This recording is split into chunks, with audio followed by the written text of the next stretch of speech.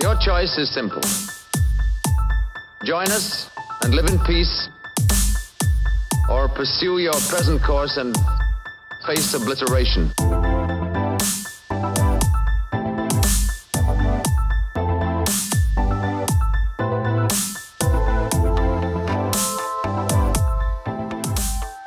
Hello there, and welcome to episode number 13, Unlucky for Some, Skeptics and Believers, a paranormal podcast. In this episode, I will be taking the team through the phenomena that was Spring-Heeled Jack. So please do grab a drink, sit back, and we hope you enjoy the show.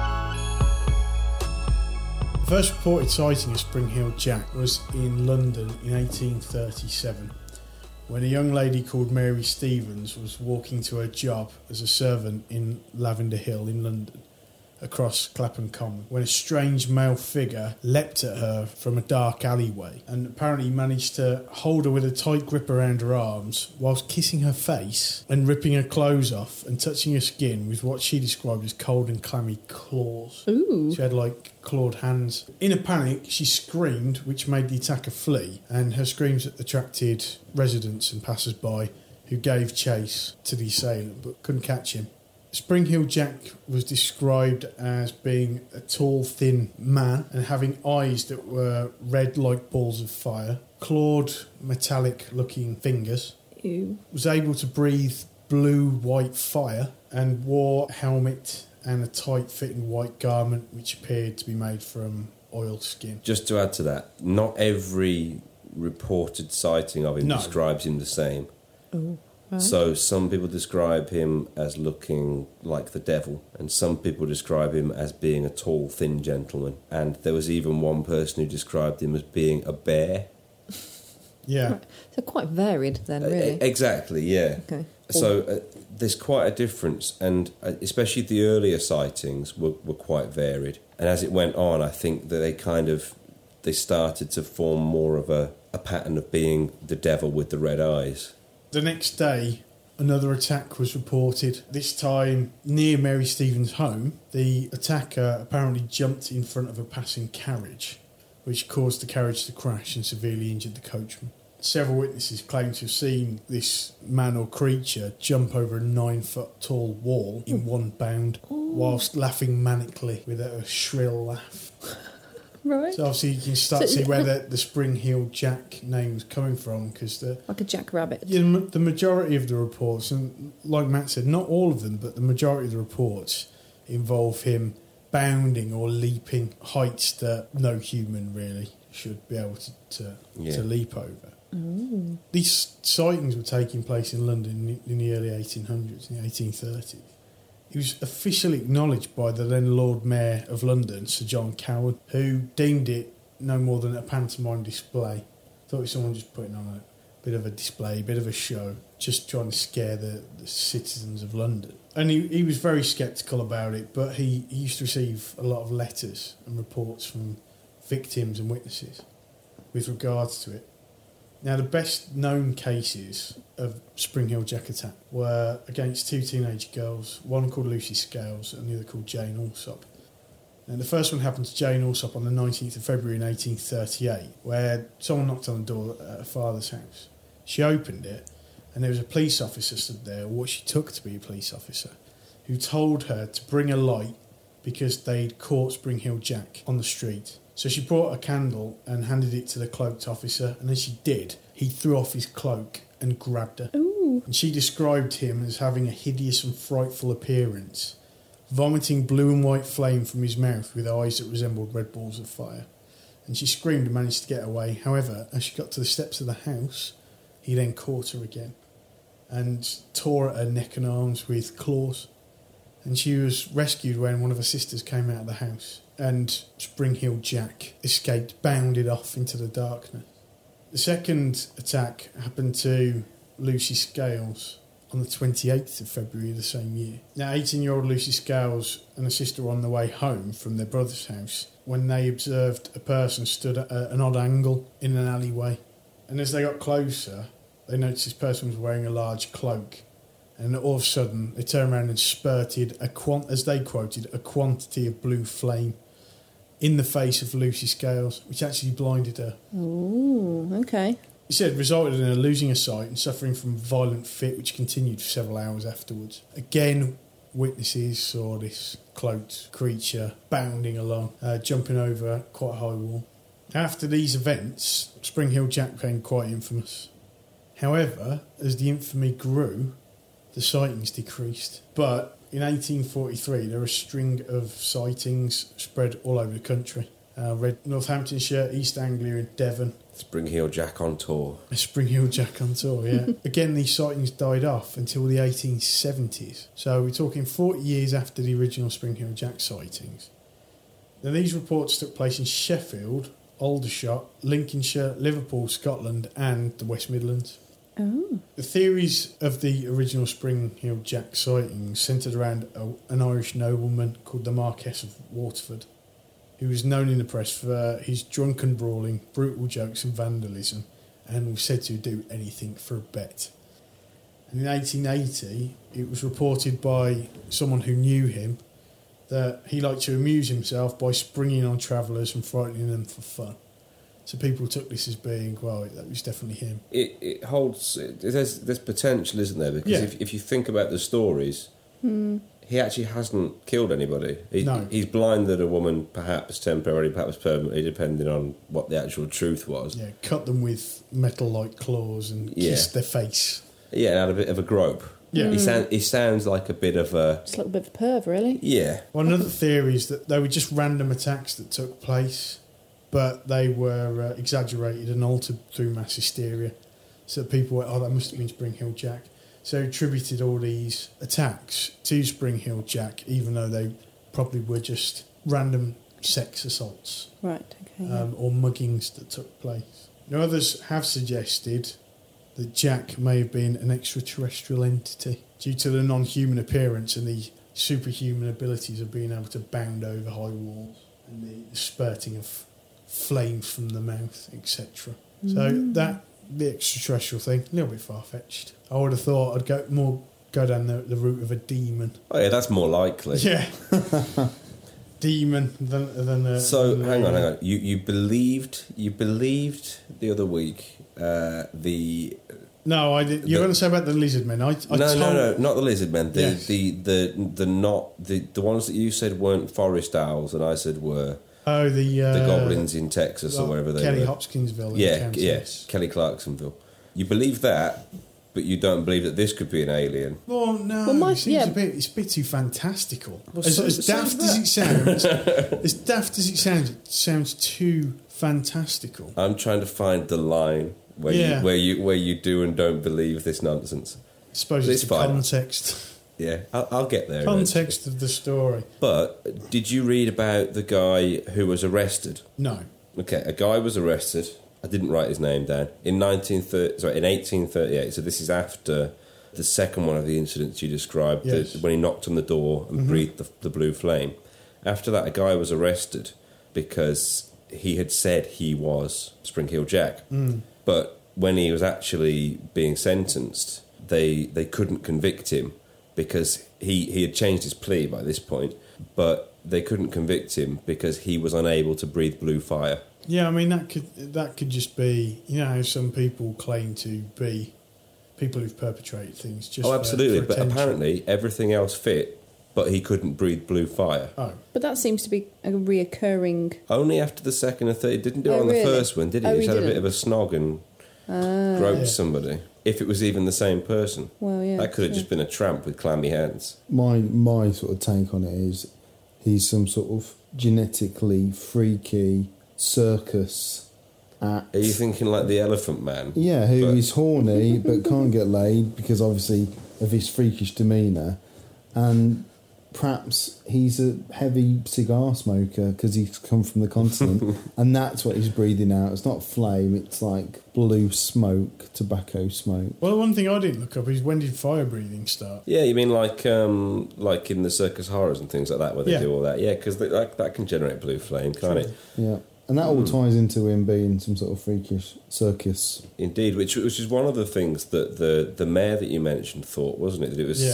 some kind of performance. Pantomime. Because he could have some sort of like spring stilt sort of thing. That's Yeah. why he's That was one bound- of the theories, though, wasn't it? Yes. Yeah. Someone, with springs on their boots being able to jump over that. But, how feasible is that?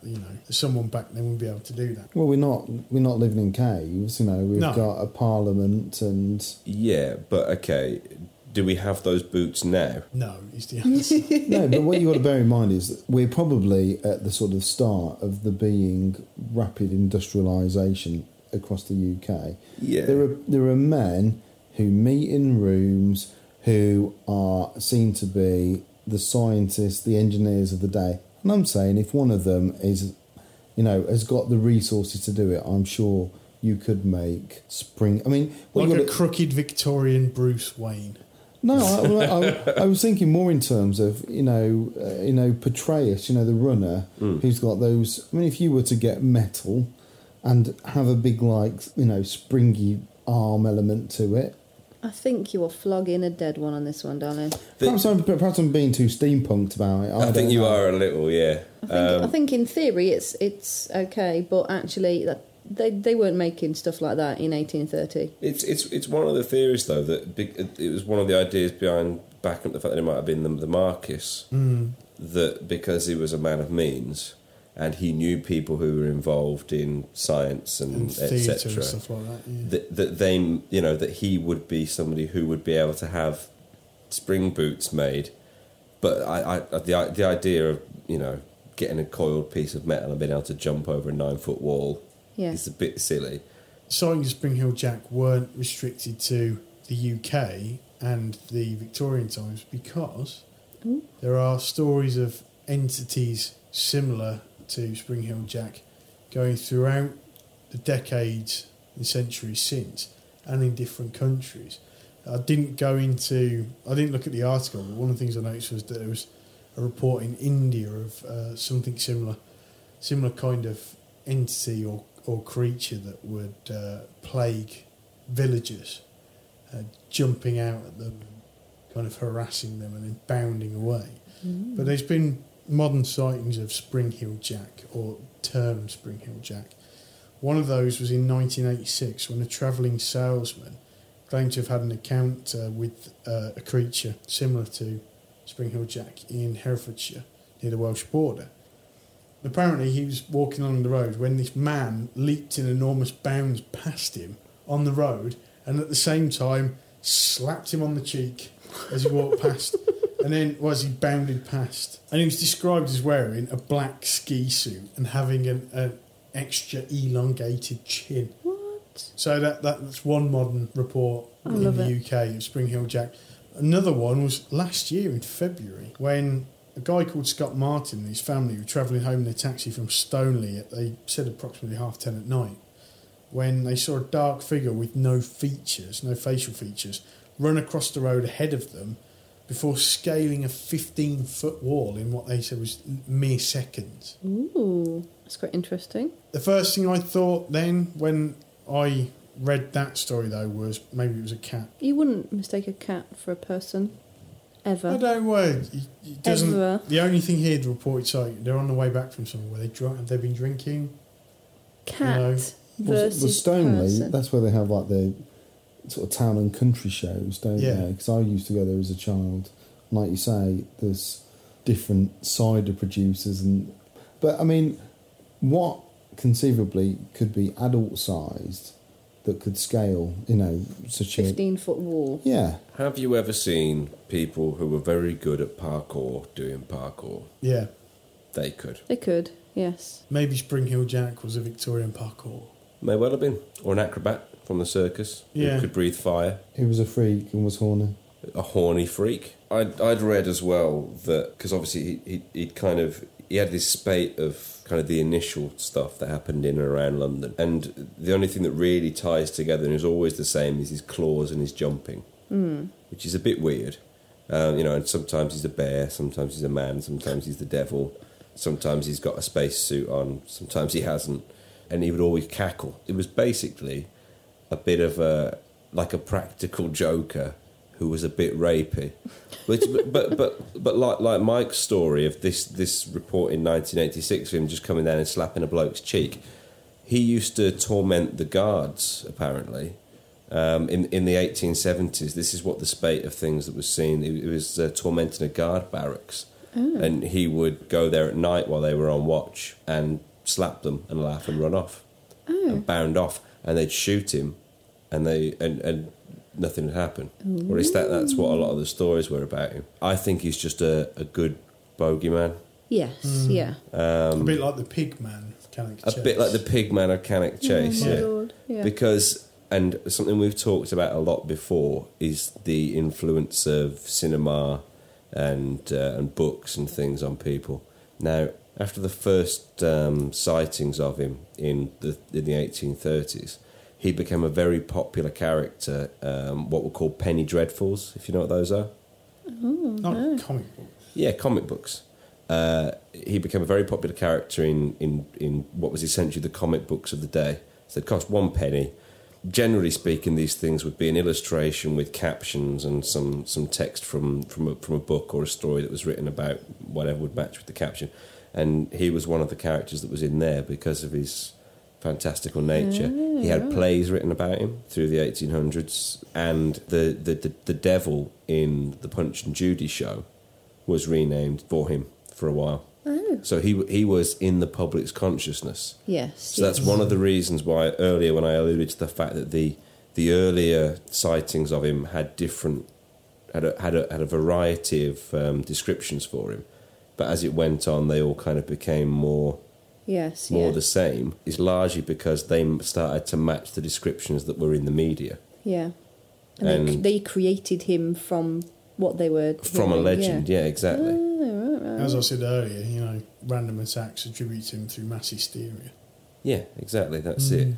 But it's this embedding how he looks, how he acts culturally into people through them all having a common source, rather than initially this disparate range of events that happened that they try to look for a link in. I think there's elements of him which I think are really interesting. Yeah.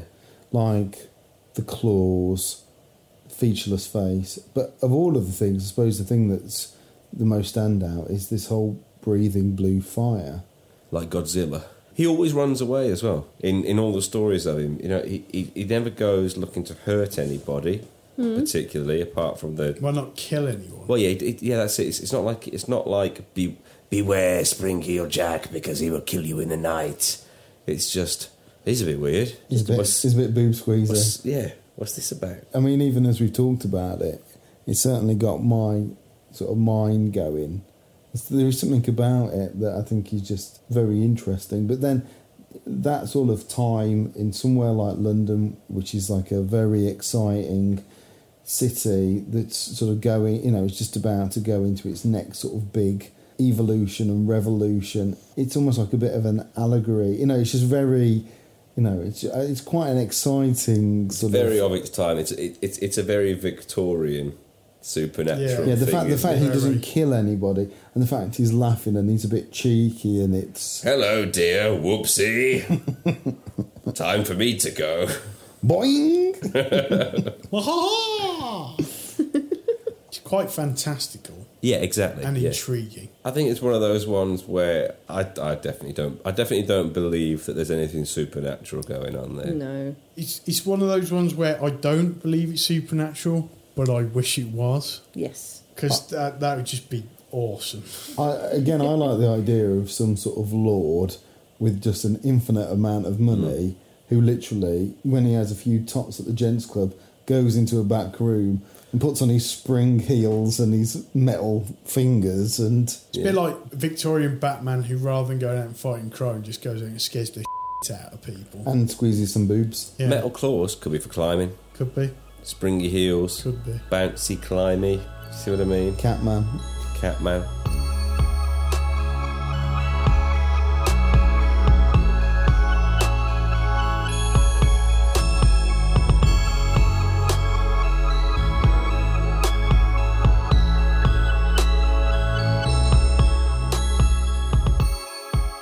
And that was our episode on Spring Heel Jack. We hope you enjoyed it.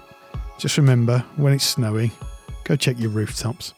If you haven't already, please do like and subscribe to the podcast. And if you have already, then thanks ever so much for your continued support. Website and social media is on the way, I promise. Until next week, when we will be discussing The Star Child, please do take care of yourselves.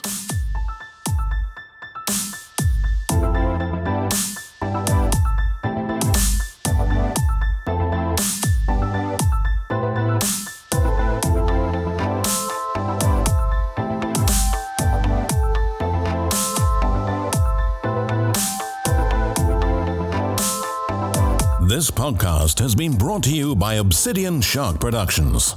The music featured in this podcast can be found at freemusicarchive.org and is used under the Creative Commons license. More details can be found on our website.